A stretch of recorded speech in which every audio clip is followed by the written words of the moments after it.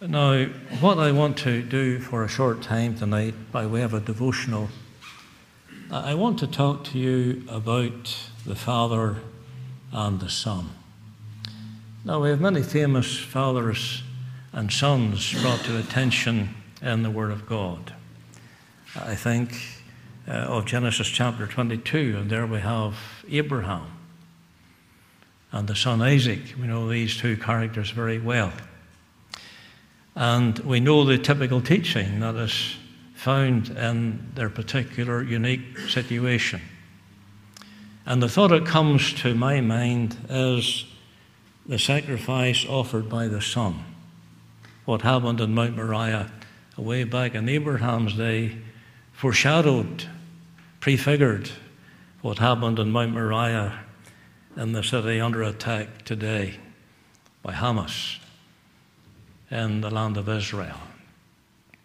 The sacrifice offered by the Son.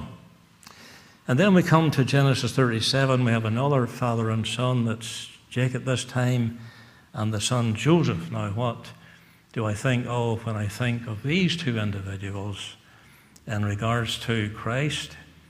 There's a suffering endured by the Son. We all know the story well of how Joseph was rejected by his brethren. He was sold. He was put into a pit, then eventually into the prison, and then eventually to the palace. But before he got to the palace, there had to be that time of suffering, foreshadowing the atoning sufferings of the Lord Jesus Christ. So we're talking about the Father and the Son. So we've talked about these two already. And then we move on to think about a third one. It's in 1 Samuel chapter 17, and the father there is Jesse. And the son is a man called David. And we know the story about the Father and the Son. And what can we say about the Son this time, referring to Christ? There's the success of the Son in the battle. And if we take the battle to refer to the greatest battle of all time that took place on Calvary's little hill outside the walled city of Jerusalem, surely we have a great reminder of the success of God the Son when he cried, "It is finished, it is complete, it is done." That testifies to the success of the work of the Son. And then we come to the Gospels, and there we have God the Father and God the Son. And we've got a whole New Testament to read there of the great work of God the Father through God the Son. And there we can think about the satisfaction of the Son, because there he completed the work the Father gave him to do. He finished the work. He satisfied all the requirements of the law of God, all the requirements of the justice of God, and completed the great work of redemption on our behalf. So it's an interesting study to think about the Father. Here's a wonderful story, the sacrifice that was offered by the Son. That leads us then to the suffering endured by the Son. That leads us then to the success of the Son in the battle and the satisfaction of the Son on our behalf. The one who's with us now by his Spirit satisfied all the requirements of God that were against us, met every need. He's a wonderful Savior. Let's focus on him tonight. Let's get our thoughts on him, Christ. If we fail to do that, we'll go home empty and barren, and we will feel in our own hearts that it's been a waste of time. That's the reason why. Now, get your focus on Jesus Christ. From the life of and service of Joseph, one of the most famous of all Old Testament saints, we may learn many wonderful lessons about practical godliness. If you want to learn how to be a practical Christian, read the life story of Joseph. The Word of God records nothing untoward about him. You can search as much as you like, but you will not find anything recorded untoward said about this servant of God. We would do well to emulate his blameless character. What a character he was.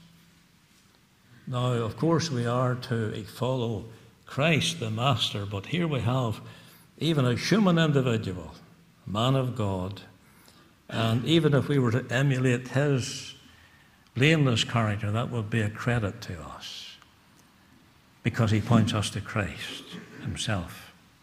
It also has to be said that of all the Old Testament histories, none presents a richer or more distinct picture of Christ than the touching story of Joseph. And the story of Joseph is a very touching story.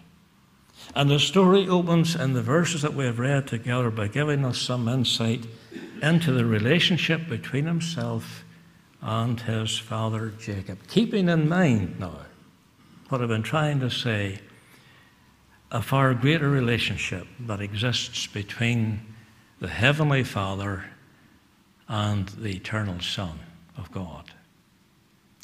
The first thing I want you to think about for a moment is the special relationship.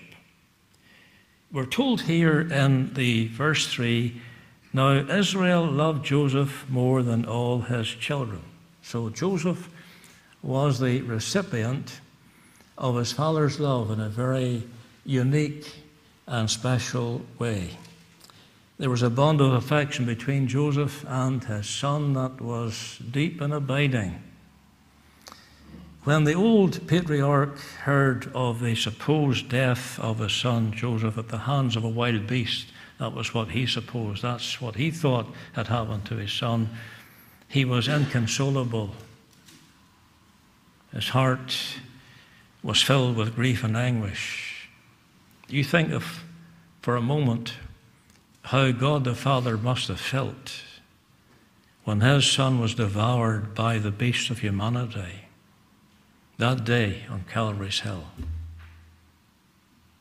Let that sink in now. We're in his presence right now, in the presence of God who knoweth all things and seeth all things. Jacob's son didn't actually die, but God's son did. And we know Joseph, he was sold for 20 pieces of silver, and Jesus, he was sold for 30 pieces of silver. And we know the one who suggested selling Joseph for the silver, it was Judah. And we know the one who sold Jesus for 30 pieces of silver. It's the same word. It's Judas. The Word of God is a unique book. You see, everything gels together.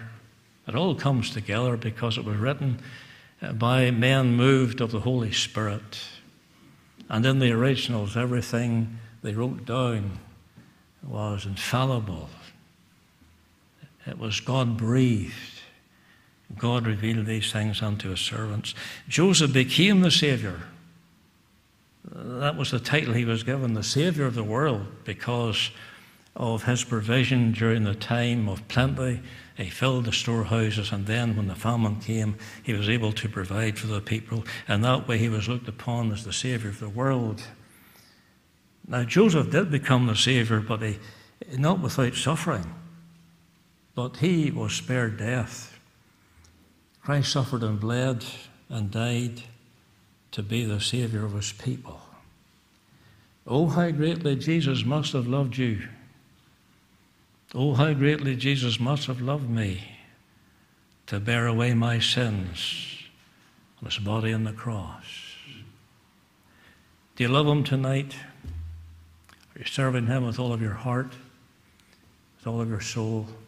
Is he the most precious one in your life, closer than a husband, a wife, your favorite son or your favorite daughter, your grandchild, whatever? Is he more precious than even these things? Is there not in this human relationship a faint shadow, at least, of the love of the Heavenly Father for his only begotten Son?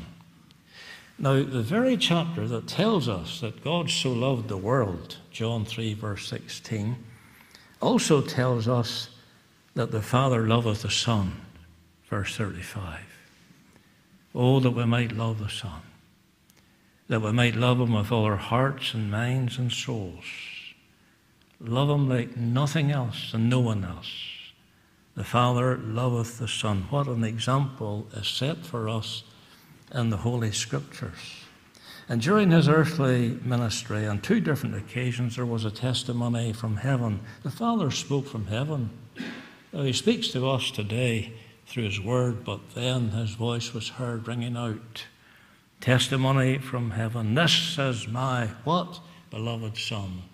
What does it say? In whom I am well pleased. Oh, when we find pleasure in Christ, it will make life different for us.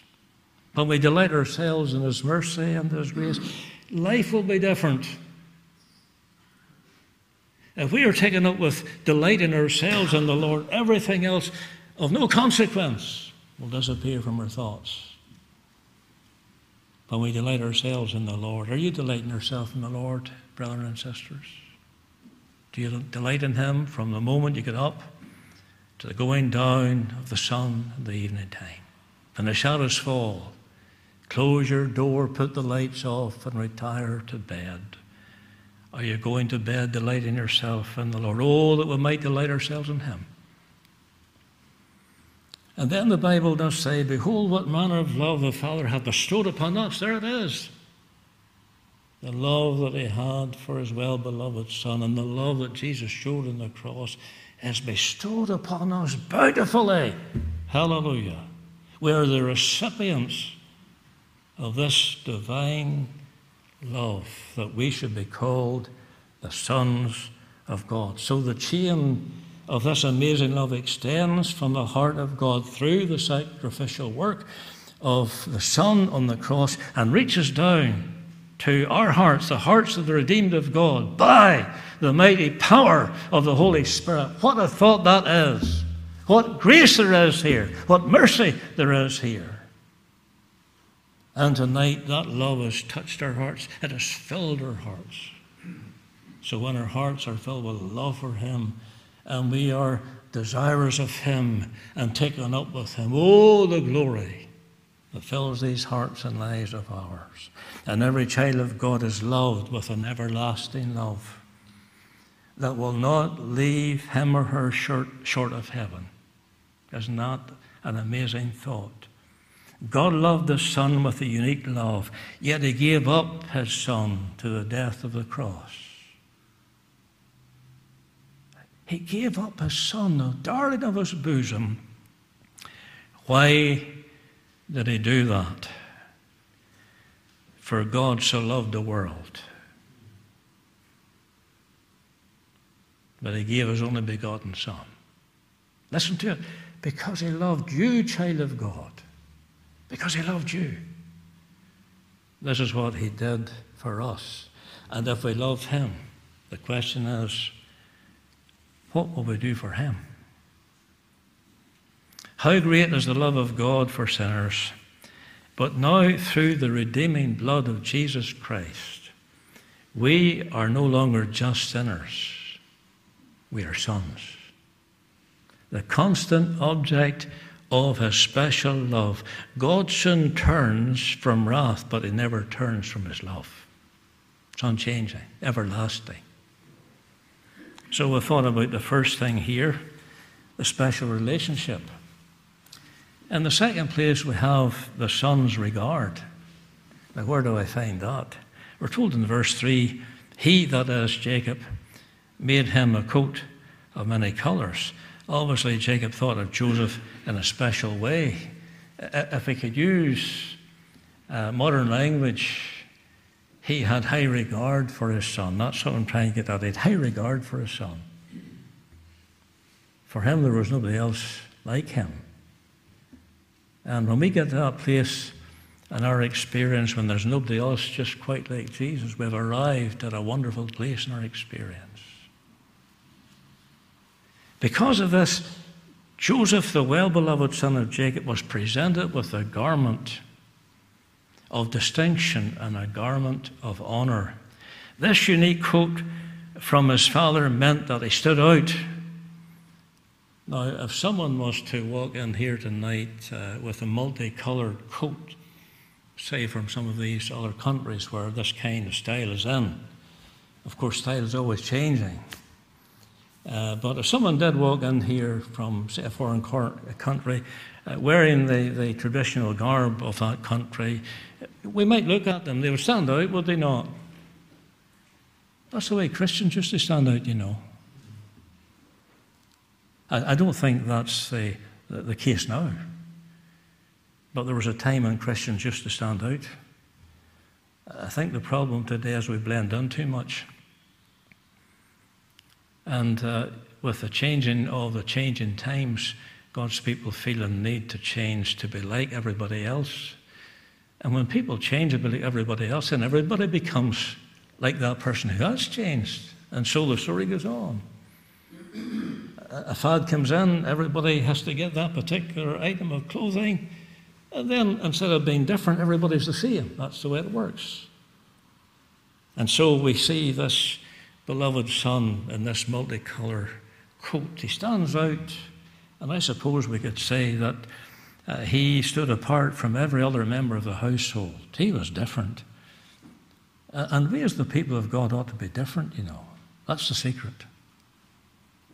That's the secret. We ought to be different. This unique coat from his father meant he stood out, and that he stood apart. It marked him out as filling a distinguished position as the firstborn son and rightful heir. That was the thought in Jacob's mind. Now, Joseph was not the firstborn. Reuben was. And I'm sure you've read the story of how he sinned, and he has been replaced in the mind of Jacob with Joseph as his son and rightful heir. Reuben had forfeited the blessing of the priesthood because of his sin. Likewise, the greater Joseph, God's eternally begotten son, even in the days of his humiliation, was clothed with the garment of heavenly approval, which endowed him both outwardly and in a particular way distinct from everyone and everything else. This clearly showed the father's regard for his son. His virgin birth, for example, separated him from all other men. His sinless life set him apart from every other son of Adam. His atoning death clothed him forever with the mantle of the unique mediator, intercessor, and redeemer of his people. Moreover, this wondrous person has dressed his redeemed people in the glorious and precious raiment of his own righteousness. Even foreshadowed away back there in Genesis when God took the skins of the animal that was slain and clothed Adam and Eve. It's a foreshadowing of the great and unique covering that God's people have experienced. The perfect righteousness of Jesus Christ imputed to us and received by faith alone. What a wonderful thought that is. We are the righteousness of God in him. Now, the priests in the Old Testament, you've read about these priests before and you've heard about them preached. They were dressed in linen garments that did not cause sweat, signifying a symbolic absence of sin. That's why the priests were not allowed to wear wool. They had to have the linen garments on there because sweat speaks of sin.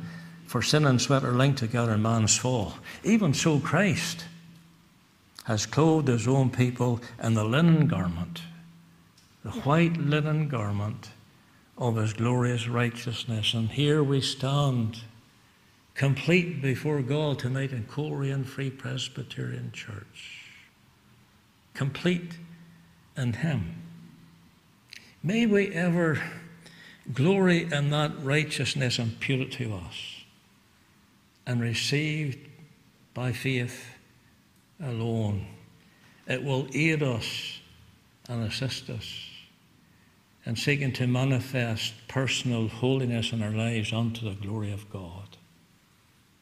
If we know whose we are, if we know what has happened to us through grace, we have an obligation before God to manifest that perfect righteousness and living a holy life that glorifies God. It's a challenge to us all. The Son's regard. We are complete in Him. And then finally, the spiritual reality. So we thought about a special relationship, we've thought about the Son's regard, and then the spiritual reality. Now, look at what it says there in verse 4.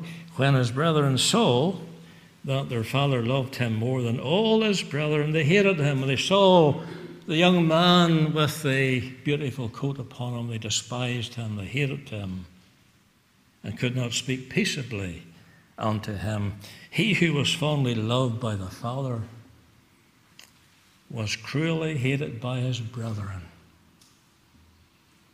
Not a very nice picture, is it? That's the picture we have. It's there for a reason. It's there for a purpose. It's there to teach us truth. That when we are identified as the Lord's servants, as the Lord's people, to be loved of the Lord means to be hated by the world. And God means, in many respects, we will not please men. When we please God, in many respects, we will not please men. In John 5, verse 17, Jesus confessed his unique place with the Father. This is what he said: "My Father worketh hitherto, and I work." So he is confessing here his unique relationship with the Father. And immediately, the hatred of the Jews is called forth, for it says, "And the Jews sought the more to kill him," verse 28.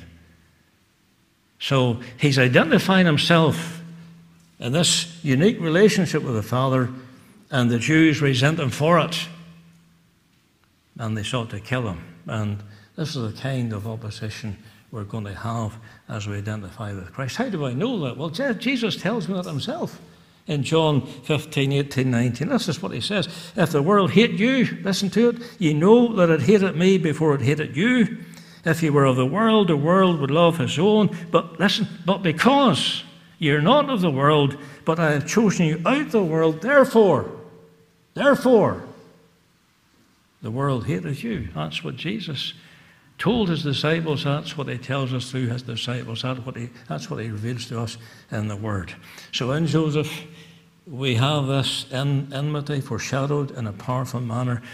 As a young man, his character was exemplary, yet despite this, he was hated and despised. Do you ever feel like that? Maybe when you're taking a stand in your family, taking a stand in the workplace, you'd expect people to at least honour you, maybe show some kind of sympathy for you, some kind of backbone to stand with you. But it doesn't always work that way, you know. Sometimes you're left alone. You've got to stand alone. You've got to fight alone. And you're going to be called all kinds of names. We've been there, we've done that. We've heard it all. We've experienced this ourselves. We know what we're talking about. So don't expect, if you're getting right with God or going on with God, that the world's going to give you a pat on the back and say, "Well done." That's not going to happen to you. It's going to be tough. It's going to be a struggle. Even fulfilling the wishes of his father with enthusiasm, because he brought the father their evil report. And I'm of the opinion that Jacob knew exactly what the rest of the boys were like. And he said to Joseph, "Joseph, you keep an eye on your brothers and let me know what's happening." Some people think, well, he was a telltale. I don't believe that for a minute. He had a responsibility to tell his father how his boys were doing, that they might be corrected. That's something that we as parents should give attention to from time to time. So even when he was enthusiastic in doing the will of the Father, he discovered that the pathway of such devotion was at times extremely difficult. It's not easy being a Christian. It's not easy to be faithful to the Lord. It's not easy to do what God requires of us. But we ought to strive to hear, "Well done, thou good and faithful servant." Remember what the boys did. Joseph was sent to seek the well-being of his brothers. Do you see that? He's on a mission here. Sent by the Father to seek the welfare of his brothers. They see him coming. They begin to plot. They begin to scheme. And what do we do with this babbler here? What do we do with this dreamer now? And you know the story, what happened. Sent on a mission by the Father to feed the Father's flock in Shechem, a shepherd. The Lord is the good shepherd, of course. The brothers plotted against him. Also, when the brothers laid hold upon him, they cast him into the pit. But the Bible tells us something more. What did they do after doing this to their brother? This horrific thing. What did they do? They sat down to eat bread. Verse 25. They sat down to eat bread. So what are they doing here? They're celebrating their apparent victory over Joseph. What despicable brothers. But their day's coming, of course. Many years after this, following this, they go and tell their dad. They take Joseph's coat, they rip it up, they dip it in the blood of an animal that had to be killed, and they bring it in and say, "Oh, Dad, can you identify this coat? Is it your son's coat?" Oh, the hypocrites as they came into the presence of their father. But their day's coming, you see. They brought in the lie. But 20 years later, after years of hatred, they were humbled before God, and they had to come into the presence of their same Father, and they had to tell the truth this time. They had to tell the truth. Joseph is alive. Joseph is dead. The hypocrites. And after all that time, over 20 years had passed, the Lord humbled them and brought them in and said to the Father, "Joseph is yet alive." What did the old saint of God said? "I will go and see him. He's my son. I'm going to go and see him before I die." So the message has been all about the Father and the Son, a special relationship. Now Israel loved Joseph. Then the son's regard, he made him a coat of many colours because he regarded him so highly. And then you have the spiritual reality. When we honour God, we'll not receive honour from men. But God said that he will honour those that honour him. He always does. And he always will. May the Lord be pleased to bless our meditation tonight on the Word. We'll bow for a time of prayer. And I would like to encourage you again. We've done this in the past. Last week, for example, I think it was, I asked for 9 or 10 people to pray, and you responded very well. It makes the prayer meeting different, Makes it interesting.